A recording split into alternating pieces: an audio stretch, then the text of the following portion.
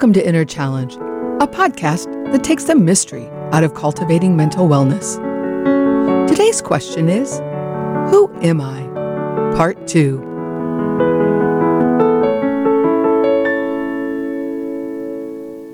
Before I share some reflections on this important topic, I want to touch base with you on how did you do with last week's Inner Challenge.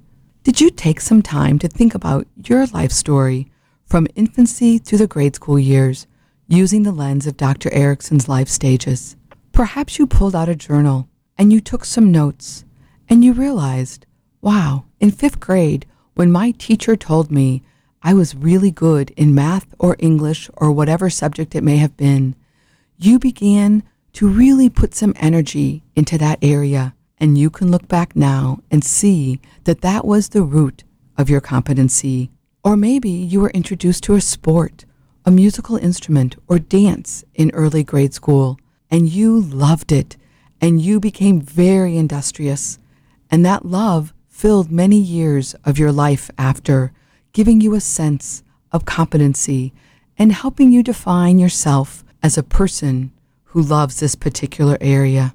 Or maybe you went for a walk, and on your walk you remembered your early grade school years, which took place at a school where you fit in and really loved the whole vibe of the place. And then your family moved in 3rd or 4th grade to a school that never really felt like you could be part of it. And you can look back and see that that experience planted some seeds of inferiority that still remain with you today. Or maybe you sat on the couch with the one-pager in your lap, well-intended to think about your childhood, and after a minute or two, you found yourself shutting down because the pain of thinking about your parents' alcoholism, or perhaps a household that was chaotic due to job loss, or the many other things that can really affect a child's life, was just too much to handle. And before you knew it, you crumpled up the one-pager, you flipped on Netflix, and you binged watching Ted Lasso without even making the connection that, yes, Ted had his own pain in childhood that he too spent a lot of energy avoiding. When we answer the question, who am I? It is helpful to go back and reflect on our formative years. Sometimes people say to me, what's the point? They're over. Erickson really helps us to understand that the point is, in each developmental stage, we do have a psychosocial crisis that we are asked to work through, not on our own, especially in the early years, because we really need the support of primary caretakers, our family. And when we do work through these successfully, we leave that stage with a strength. But when, like Ted Lasso, there's this deep, deep hurt, whether it be alcohol, the death of a parent, or just a household that's chaotic, we are left with certain weaknesses that if we become conscious about them, we can go back and repair. In my opinion, the genius of Erik Erikson's stages decades later is that they still apply to how the human being develops today, and they are hopeful because much of the hurt, much of the weakness, much of the ache can be repaired through a consciousness and an intentionality that says, I'm going to go back and work through that stage, but this time walk out of it with a strength that I develop using my own resources. So let's move forward and let's discuss Dr. Erickson's last 5 stages of human development. If you're a person who likes to take notes or likes to look at images, please go to my website, mjmurrayvachon.com. Under the podcast tab, you will see a one-pager for podcast number 4. Yes, this is really part 2 of Who Am I? So, if you're in a safe place, I want you to take a second and stop. Move your awareness to your feet and take a couple breaths. And pay attention to what happens inside of you. Notice when I say these 2 words, adolescence and teenager. If you're like many people that I have asked this question to, you have a pretty immediate reaction or set of memories within you. Let's sift it. Perhaps your body had a sensation which was a reaction to these words. Maybe you were filled with dread, or maybe your spirit uplifted a bit. Did these two words conjure up any images? Maybe of you in a school play, or you and your buddies trying pot for the first time. Did the words teenager or adolescence surface any feelings in you? Maybe some of sadness, or the nostalgic feeling of your first love. Lastly, maybe you had some thoughts when I said those words. Ugh, I am so glad those years are over. Or, boy, those were the days. Yes, adolescence, perhaps more than any other life stage, is filled with intense memories. Once you learn a little bit about this stage, it will make sense. It is during adolescence, which starts at age 12 and ends at age 25, that our brain has its second biggest growth spurt. Yes, the first being infancy, but the second being adolescence. And of course that makes sense, because it is in adolescence that our childhood brain matures into an adult brain. You will see on the one-pager that in Dr. Erik Erikson's stage prior to the advent of neuroscience, he defined adolescence as being from age 13 to 19, where the big question was, who am I and what can I be?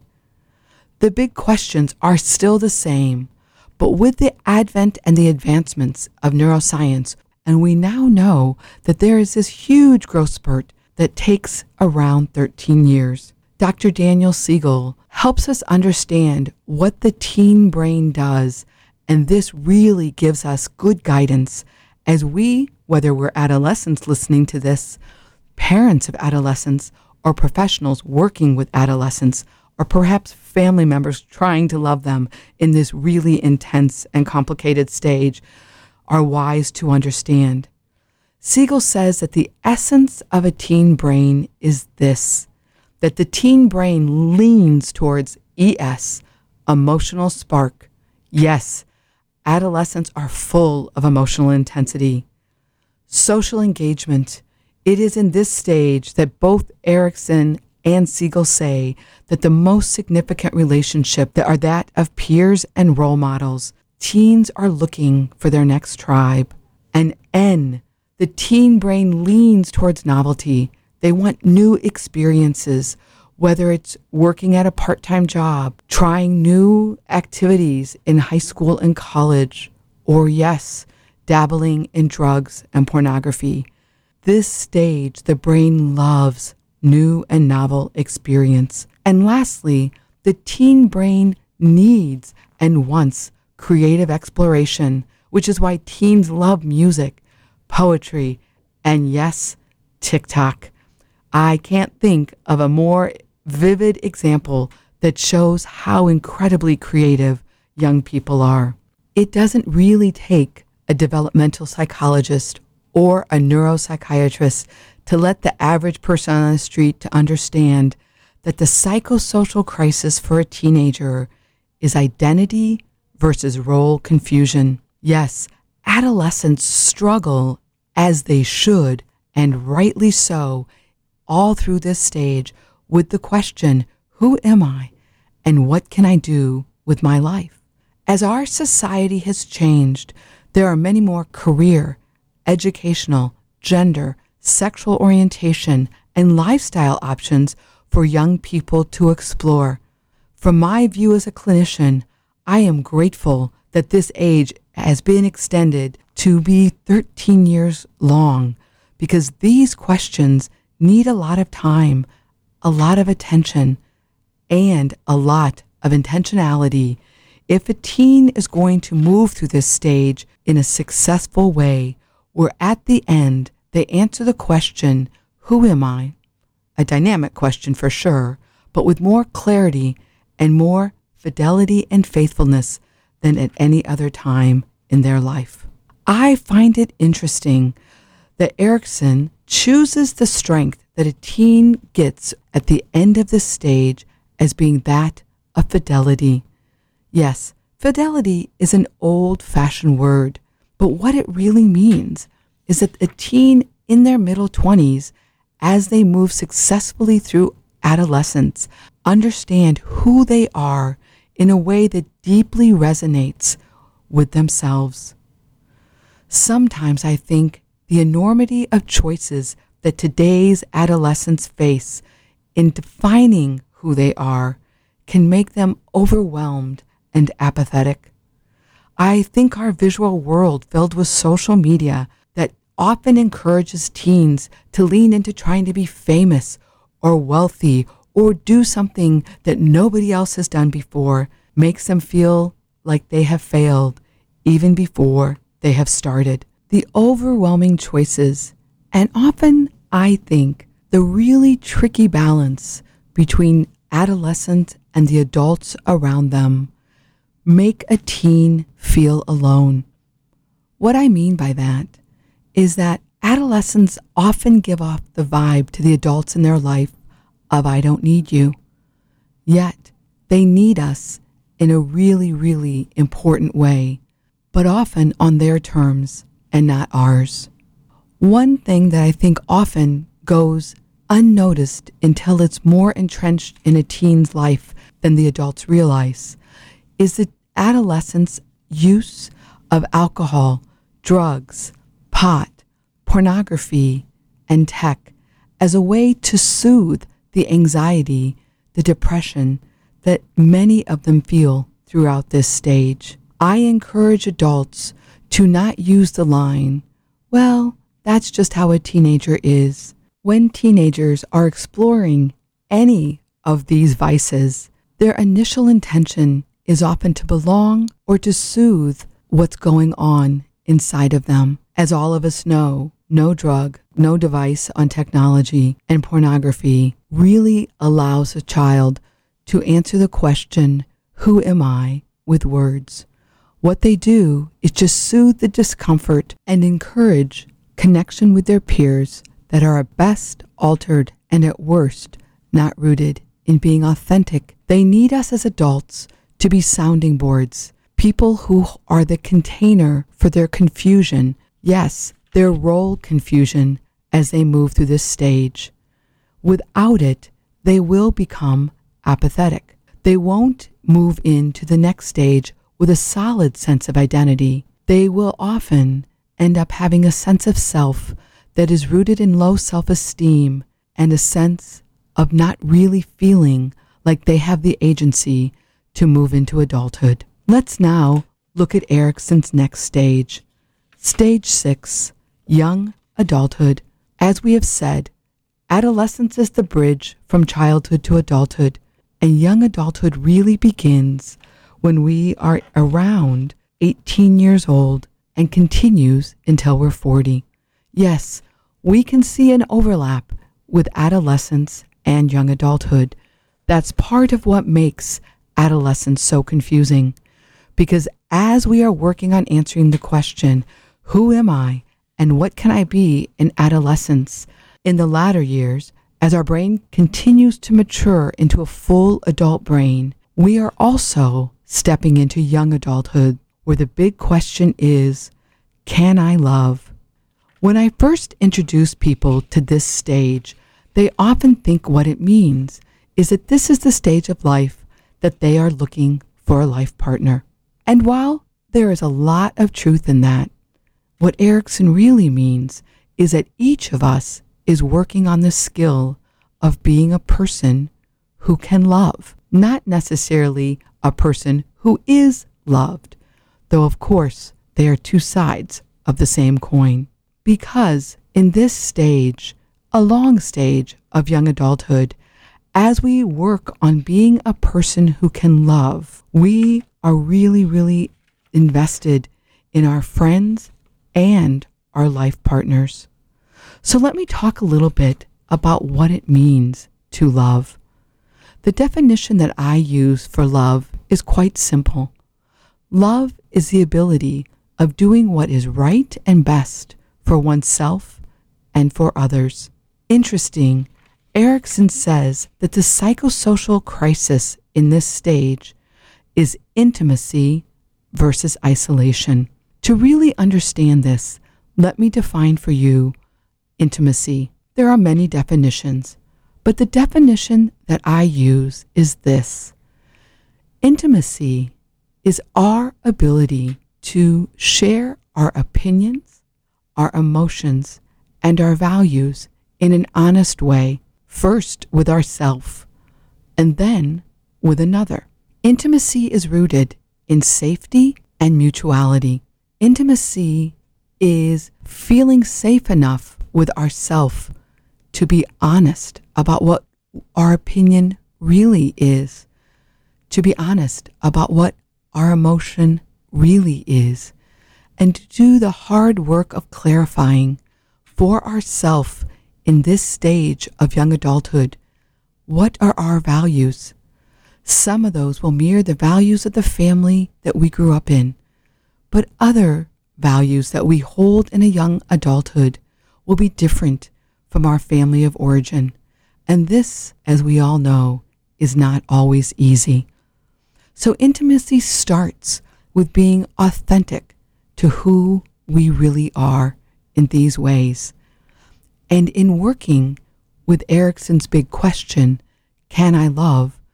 It's having the courage to share the answers to these questions with others, and also being able to be a person, listen, be curious, and hold the answers that people have to these very same questions. So yes, I think of intimacy as mutuality that goes back and forth between romantic partners, friends, colleagues, and the communities that we live in. I am not suggesting that every person needs to have all the information about us. What I am suggesting is that we become quite clear on the importance of developing the skill of intimacy so we know when it is safe to use and what is appropriate for each relationship that we have. One thing that I have learned in working with 20-somethings and people in their early 30s is that they are often confused that intimacy is something that they have to work on outside of romantic relationships.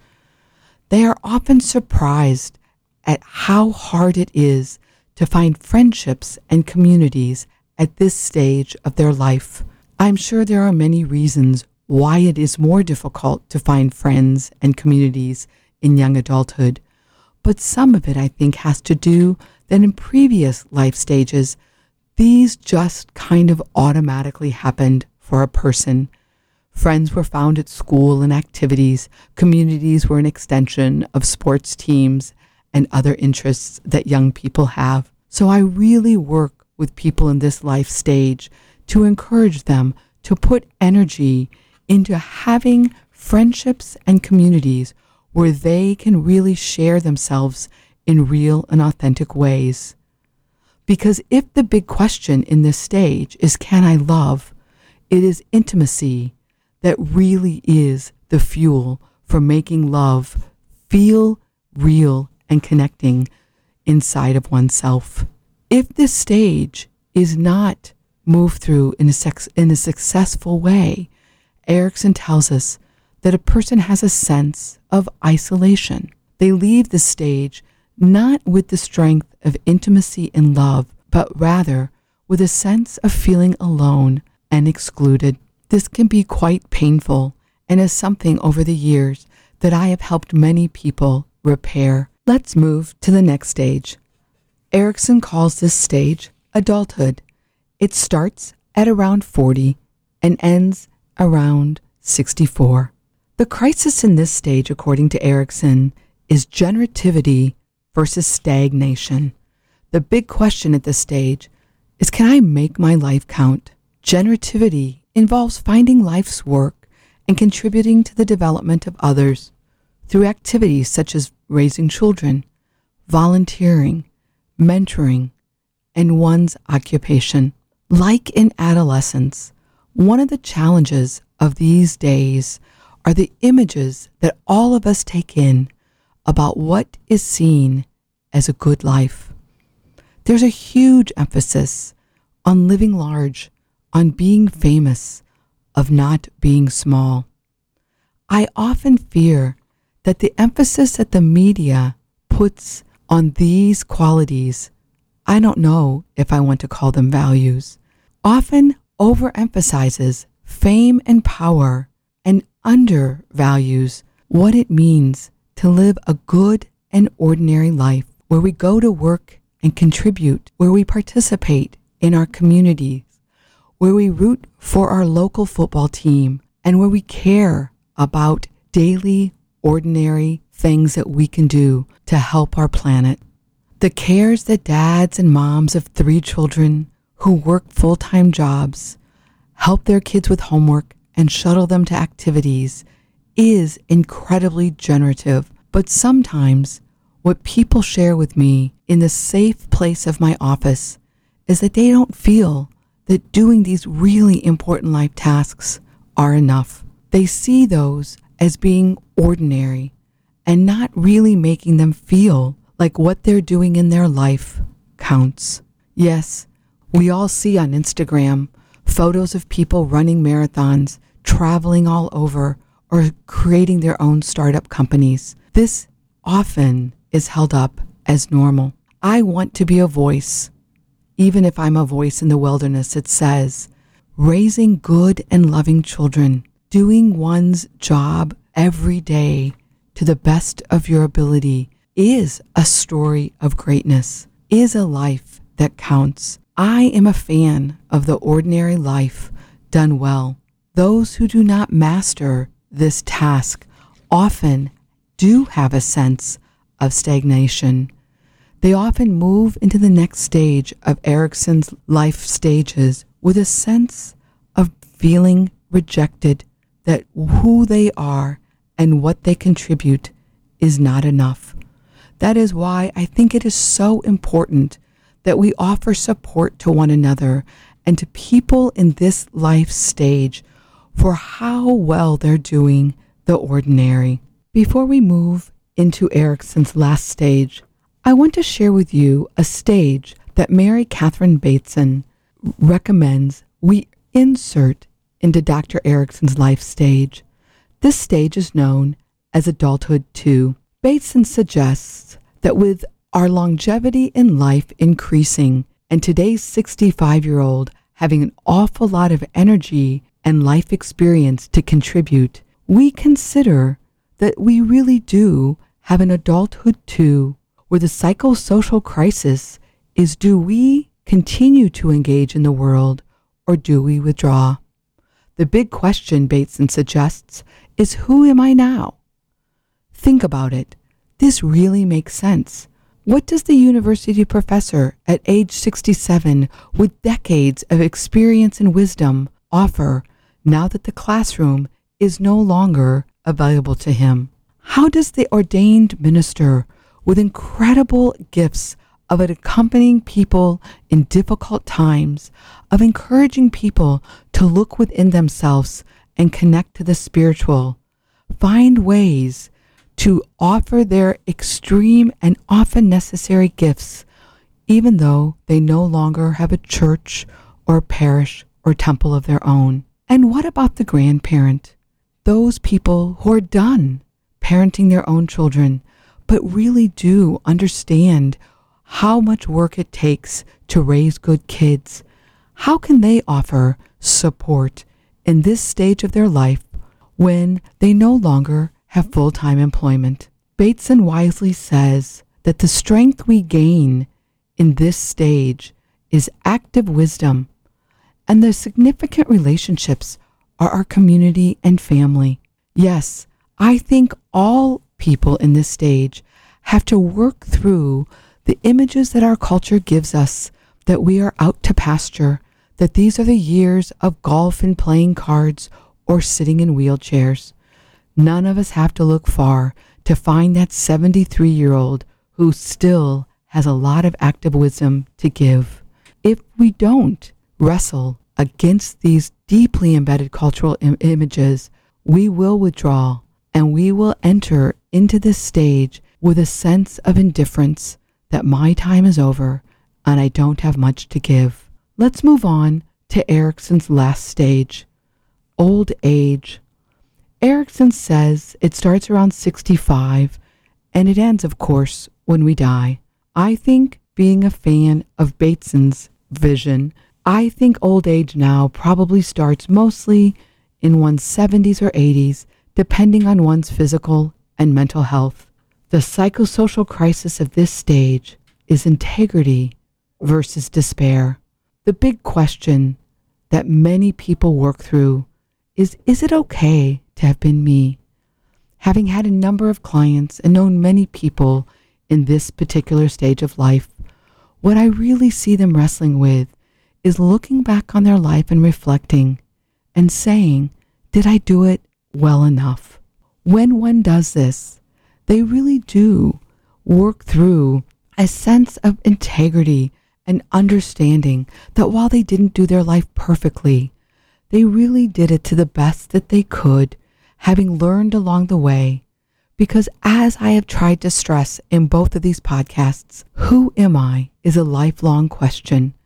And in this stage, one really battles with letting go of the independence that is probably overvalued into this culture and working into an interdependence. When we do this, we gain the strength of what Erikson calls receptive wisdom and humility. When we don't, we often live into the weakness of disdain and despair. Let me share with you a small example from my parents' old age years. When my father was 89, he was diagnosed with a type of cancer where he was given about 6 months to live. Having led a really good life with lots of energy and few health issues, he moved into this stage like he did all the others, with a sense of intention and energy. But as all of you know, cancer often takes the most vital person into a place of struggle. One of the struggles that my father had was his eyesight waned and he needed to stop driving, according to his doctor. My role was to negotiate this loss with him.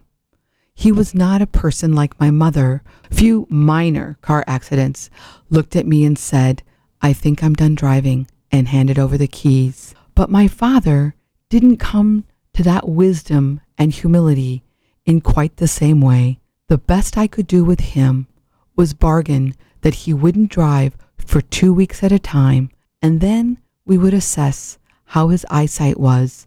Each of them handled this loss in a different way. My mother with humility and receptive wisdom, knowing that it was time for her to not drive. My father hoping that his eyesight would one day allow him to drive again. Both of this is fine. It was their way. But it really showed me how this psychosocial crisis of trying to live with integrity, the truth of the moment, isn't an all or nothing process for some people, and that is quite fine. And those of us accompanying our parents and our loved ones at this stage, I think, gain wisdom in helping them move through it in their own way.